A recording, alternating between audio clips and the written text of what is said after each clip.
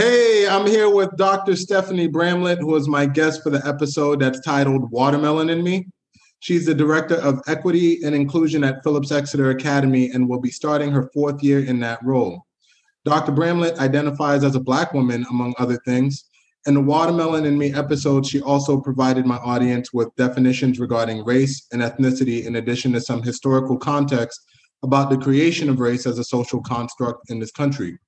As the title of the episode would suggest, we also discussed our shared aversion to eating watermelon in the company of white folks and why that's the case. I won't ruin the episode by telling y'all too much, so if you want to know what we talked about, go back and listen.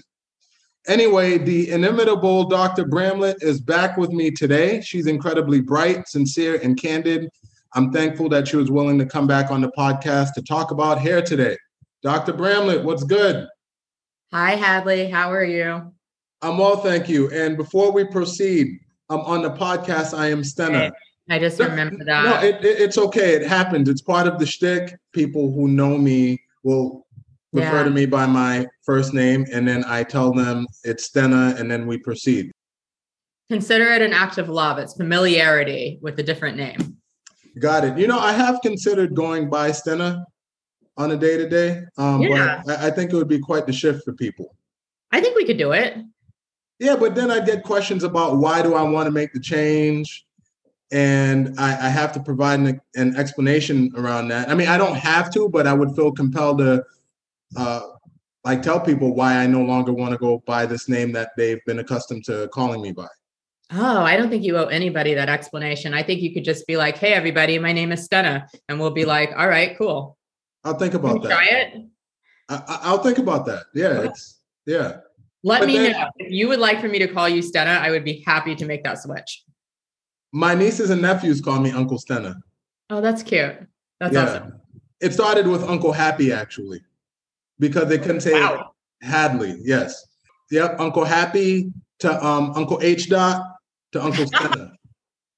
Uncle H. Dot. Yeah. But no, we're not calling me Uncle H. Dot. I have a feeling I'm going to need to edit that out the episode so that people don't refer to me by H. Dot. Yeah, probably. You got to be careful what kind of nicknames you put out there in the world. This is true. Do you have any nicknames, Dr. Bramlett? Do I have any nicknames? Other than Steffi B? I do. You're the only person who calls me Steffi B.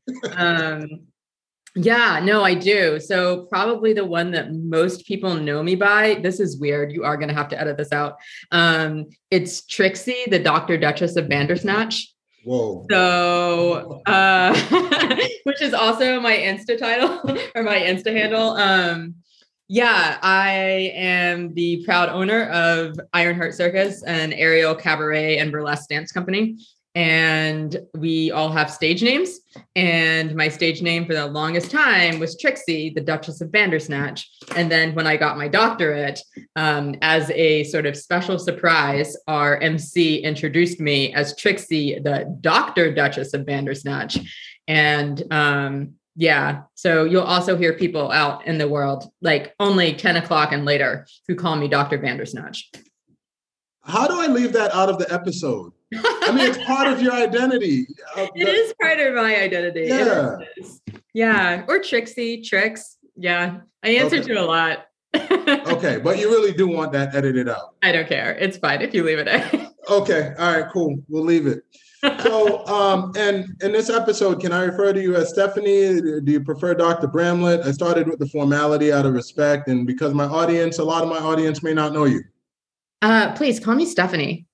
So Stephanie and I work together, and in working together, we cross paths and have a lot of random conversations. My mind is always going in different directions. So is hers. And so the last time we linked up, we randomly started talking about appearance and hair. And the conversation was so profound that I said, yo, we need to record an episode about hair. And here we are talking about hair. So you went to Chicago recently, or Tulsa actually, and you had to do some navigating of hair politics with the family, or with your mom in particular. Talk to me about that. Yeah, I did. It's summertime, and for a long time in the summer, I often have braids during the school year. Sometimes I guess most of the time they're extensions.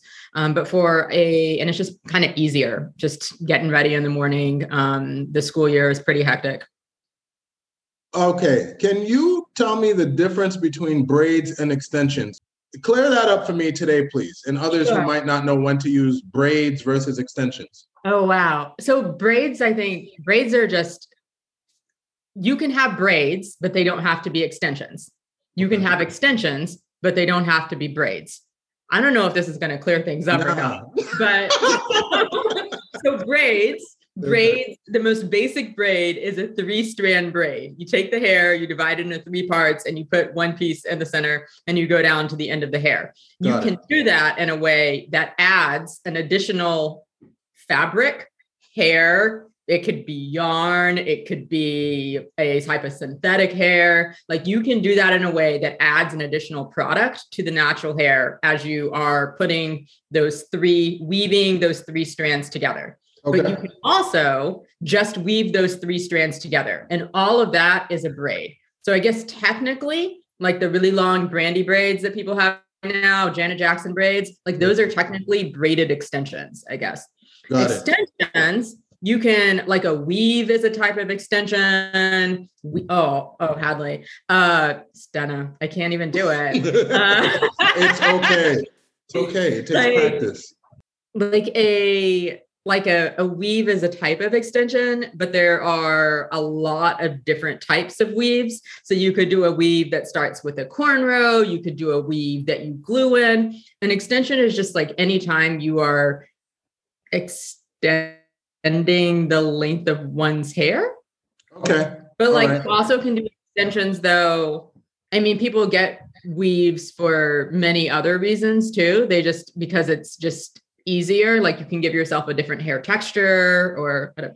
So yeah, when the stylist comes in and they're doing,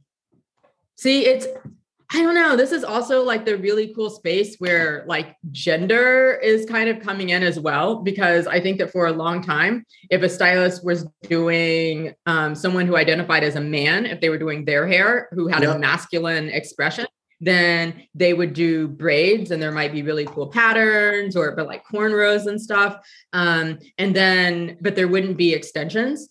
But now we're in this really cool place where I see all sorts of guys who have braided extensions, like box braids for men are this thing right now. I went to high school with a guy who had extensions so he cornrowed his hair and added extensions. And it was the first time I had seen that done. So this was 25 years ago. So whoever's doing it now, they're probably bringing something back that was already happening. But I'm sorry, I interrupted your initial share. Oh yeah. So I was headed to Tulsa to help my mom out, and it was getting hot outside. I typically take my braids out during the summer. It gives my hair a little bit of a break, but it's also just really, really easy.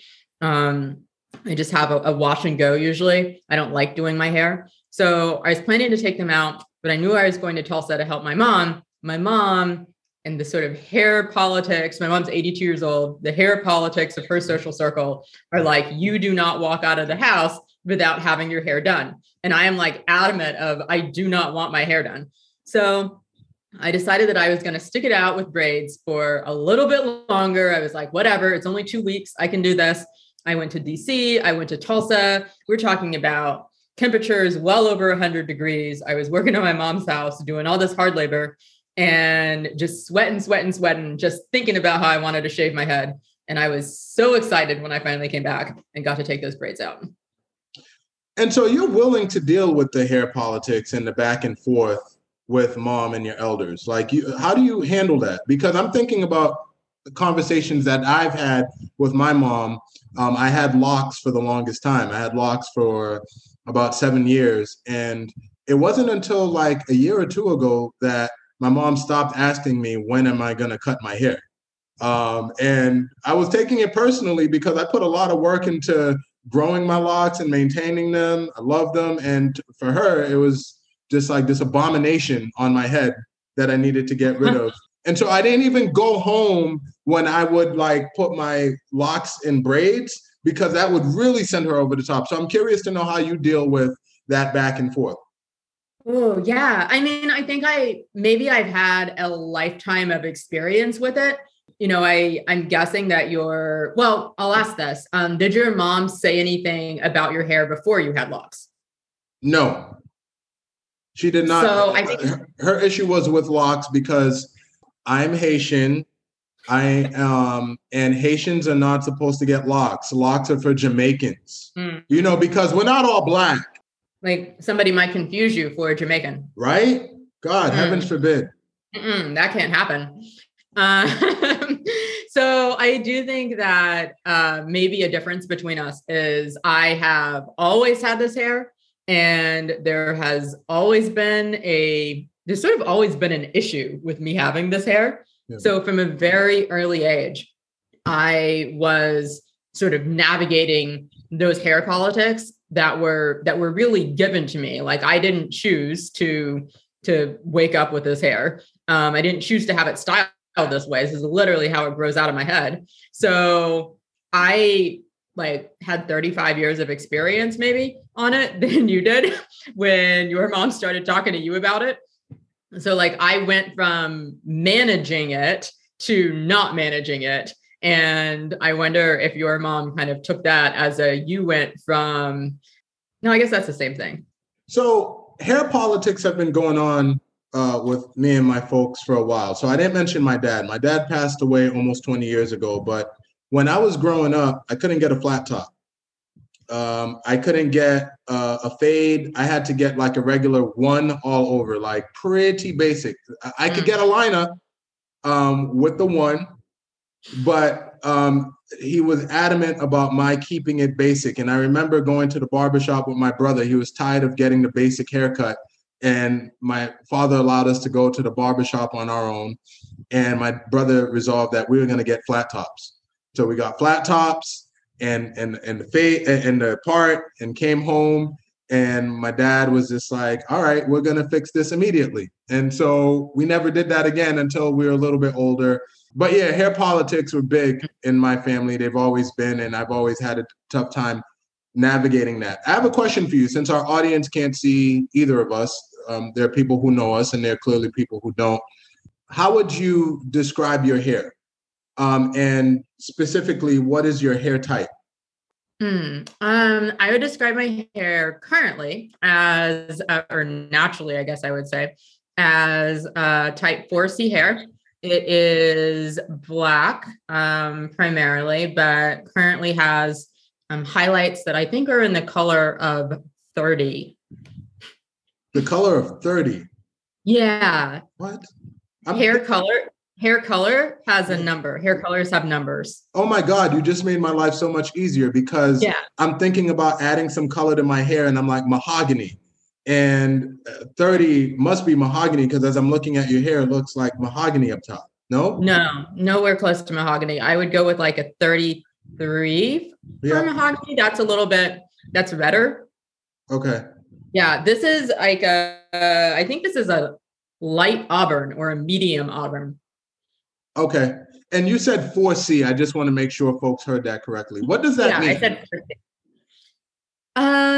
Oh, wow. So that's something that it's a term that I use. It is a hair type. I was actually, as I knew that we were going to be talking today, and after our last conversation about hair, I was like, what are these hair types? Where do these come from? And I guess Oprah Winfrey's hairstylist, who was really, really popular in the 90s and actually won a couple of awards for his hairstyling. His name is Andre. I do not remember his last name, but he wrote this book in 1997 called Andre Talks Hair. And in that book, he makes a chart of hair types. So there's a type 1 hair, which is pretty straight. There's a 2 that gets a little bit wavier. There's a 3 that gets curly. And then there's a 4 that is sort of the curliest. And then within each of those hair types, there's an A, B, and C. And the A, B, and C really talks about how thick the hair shaft is. So A tends to be finer hair shaft, and then C tends to be a coarser or wider hair shaft. Understood. Okay. So there's a 1C. Yeah, there's a 1C. Oh. See, I need to like get into a hair shop or something and touch some wigs so I could see what these different hair types are like. And so you're absolutely sure your hair type is 4C? I'm pretty sure. Yeah. Okay, So all right. a 4C type is there's a defined curl pattern, like Yep. there are a lot of curls, but the curls have zero desire to be near one another. So they don't clump together. They just make little curls that go in all sorts of different ways. All right. And why is it important for one to know their hair type? Oh, I guess I'm not sure that it is really important for what to know one's hair type. I think especially because hair is just so politicized in the Black community. I often think about like this typing it, like give it a label, like does it force it into a category where there's some types that are desirable and some types that aren't. And I'm not sure. I can say that in my experience, I was already told that I had undesirable hair. So when I learned that it had a name and that it had a label, then it was really liberating for me. It was like suddenly there were other people in the world who were walking around with hair that was like mine. And I thought that was really cool and really embraced it. Now it's like a whole industry. I can tell you that if you tell me that something is for 4C hair, I'm buying it. Yeah. Full stop. I'm buying it. I want to talk a little bit more about this matter of undesirable hair, but before we pivot to that, you just mentioned anything that's available for 4C hair, you're buying it. And so I'm thinking about my own journey with hair, which is very different than your journey. We talked a little bit about this, so I know that. One of the things I've really struggled with and didn't even realize the mistakes that I was making was with buying hair products. I used to wash my hair exclusively with Head and Shoulders, and like watching commercials and growing up and not realizing, hey, the person using the Head and Shoulders in the commercial doesn't look like you, doesn't have the same hair texture. And now I understand why in high school at times my hair was so dry, because it wasn't a sulfate-free shampoo that I was using. And I was using the 2-in-1. And yeah, my hair was super dry. And so I'd have to go with like chunks of pomade, like palms full in my hair. And then my hair would get real greasy. Oh, it was a mess. And so the other day, actually, I was at Walgreens and going through the aisle and trying to find the right shampoo and conditioner. And I landed on one that was sulfate-free. Bought the shampoo and conditioner. It's a lot more expensive than getting Head and Shoulders, I'll tell you that much. And so I come home, I'm happy. I wash my hair for the first time after I cut my locks. And Rose, my partner, says, hey, I think you might want to look up that product that you bought for your hair. I think there's a recall of it. I'm like, the hell are you talking about? You don't use this stuff. What would you know? So go look it up. And yes, recall. It's a Johnson & Johnson product. It has a carcinogenic ingredient, a preservative. Yeah, it's that bad. And so I've only used it once. Got to bring it back to Walgreens to get my refund. And I'm like, yo, like here I was thinking it was legit. I paid more money than I typically do for shampoo and conditioner. And they're using a known problematic element in it that leads me to have to bring it back to the store and because it was recalled. So what sort of products have you been buying for your hair and where did you find them? Well, so TJ Maxx is like your best friend. So that's sort of an aside. TJ Maxx has the best whole wall of sulfate-free hair products. Really? I'm serious. Yeah. TJ Maxx is great. I'm trying to think of where I'm going to find a TJ Maxx around here. There's a TJ Maxx. There's one right next to Whole Foods in Portsmouth. And I'm going to find black hair products in Portsmouth? Mm-hmm. I'm in there. Thank you. Continue, please. You're welcome. You're welcome. That's for the listeners as well, because TJ Maxx is where it's at. So I mean, I guess a little bit on my hair journey. I was late, really late coming to the game. I didn't really learn that I had 4C hair, or I guess I didn't learn its name. I've had the type my whole life, but didn't learn its name until I was really in like my second year of grad school.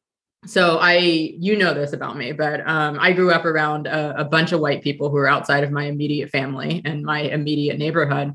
And my friend Brittany that I met in my second year of grad school, she grew up in Chocolate City and she went to an HBCU and was like fresh out of college. We're in the same office. We become fast friends.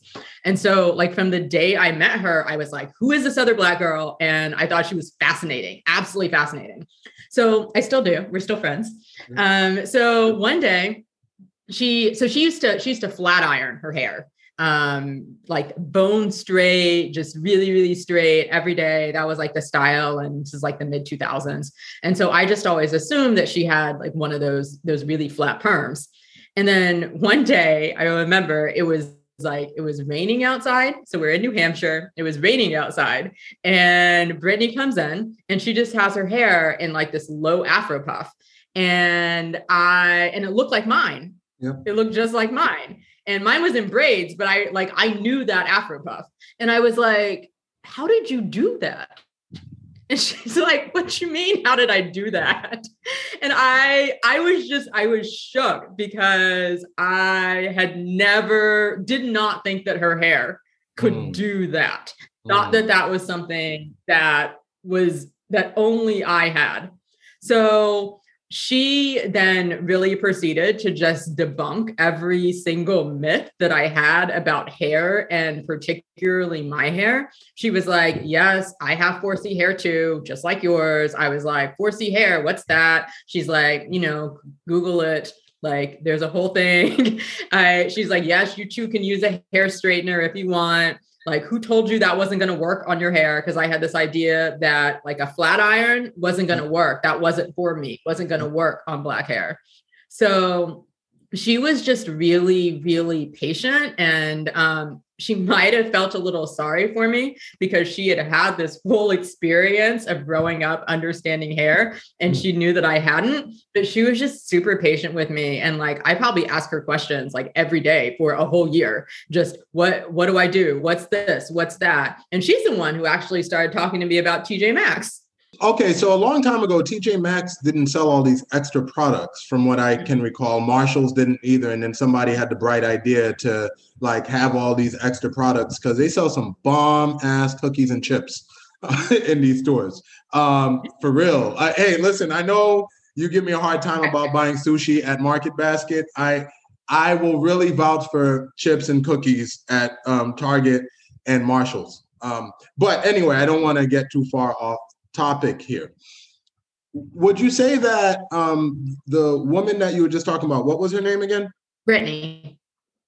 Would you say that Brittany had a better sense of how to manage her hair because she grew up in Chocolate City? I don't know that it's just that she grew up in Washington, D.C. I think it was the institutions that socialized her where she grew up. So like I said, I went to school and my peers every single day were a lot of white people, a lot of white girls in particular. I was reading the magazines, seeing the TV shows, doing that whole white girl thing of the 1990s and 2000s. Yeah. Brittany didn't have that. She was going to school with people who looked like her. She went to college with people who looked like her. And so she was getting sort of the socialization from her neighborhood and church and family, along with the socialization from her peers. And I think that just gave her a really different experience around hair and around a lot of things with Black culture. I mean, this is like a totally different podcast, but we can go into music and dance and like what you eat and what you sound like as you talk. Like we could go into so much that is all, I think, wrapped up into this socialization of becoming Black. Thank you for offering to come back for another episode to talk about that. I really appreciate it. I do. What is it I do?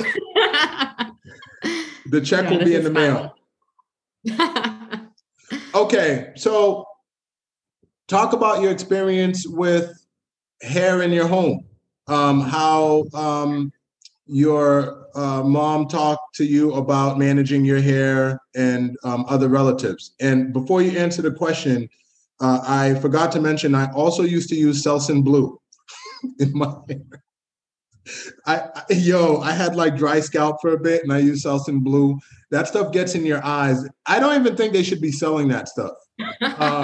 Seriously, I remember just the pain. I was like 8 or 9 years old, like, just because and it didn't help my problem at all. And nobody in my household ever said a word to me about these products that I was using. I didn't learn. So all of this is to say I didn't learn about sulfate-free products from my mom or dad or aunts, uncles, nobody. My older brother, it was just wash your hair with what's available. I was getting like the dollar stuff even. And so it's kind of fascinating to me that at least in my household, in my family, we weren't aware of the importance of buying the right products to wash your hair, because otherwise you're just like really drying it up. So that's the spirit of my question to you. Yeah, I didn't really get that education in my family either. My family has hated my hair for as long as I can remember. Has sort of openly been hostile to it. And it was really just because nobody else had hair like mine. And I was the last kid born in a long time. And I sort of came out and I had a ton of hair and they were like, what is this? Like, we have not experienced this at all. And I think that back certainly in the 90s, but then also before that, as my mom was being socialized, I think the only thing that one could do with hair was to straighten it. Like, for the longest time, the only thing that was possible for hair, you got to straighten it. Yeah. And if you braid it, the braiding is just to straighten it. And so why though? Why straightening? I mean, the only thing that I've been able to come up with is proximity to whiteness. Whenever I bring this up to family members, they're like, no. Like, obviously you're not white. Obviously we aren't white. We're not trying to do that. But honestly, the only reason that I can understand the obsession with straightening it is proximity to whiteness. Yeah. And I say that as someone who, one of the things that I've really come to embrace in my hair journey is that it's about choices. It's all about choices. So if I want to rock a natural afro, cool, I can do that. If I want to rock a wig afro, cool, I can do that. If I want to have really, really long, like Megan Thee Stallion 30-inch weave hair, cool, I can do that. If I want to shave it off, I can do that. If I want to braid it, I can do that. I can do whatever with, and I have the choice to show up in a personal and a professional setting with whatever I choose to do with my own hair, because it's on my head, it's on my body. So I really, like, that has been most impactful in the hair journey. But for the longest time, there weren't choices. It was only to straighten it. And so, like, that's just sort of how I grew up. And I was really, really resistant to that. So my family, like I said, they were just openly hostile toward it. So given the hostility, did you ever feel negatively about your hair? And at what point in your life did you say to yourself, I could do whatever with my hair and have it either be something for just a personal change, and I'm comfortable going into the office with this look?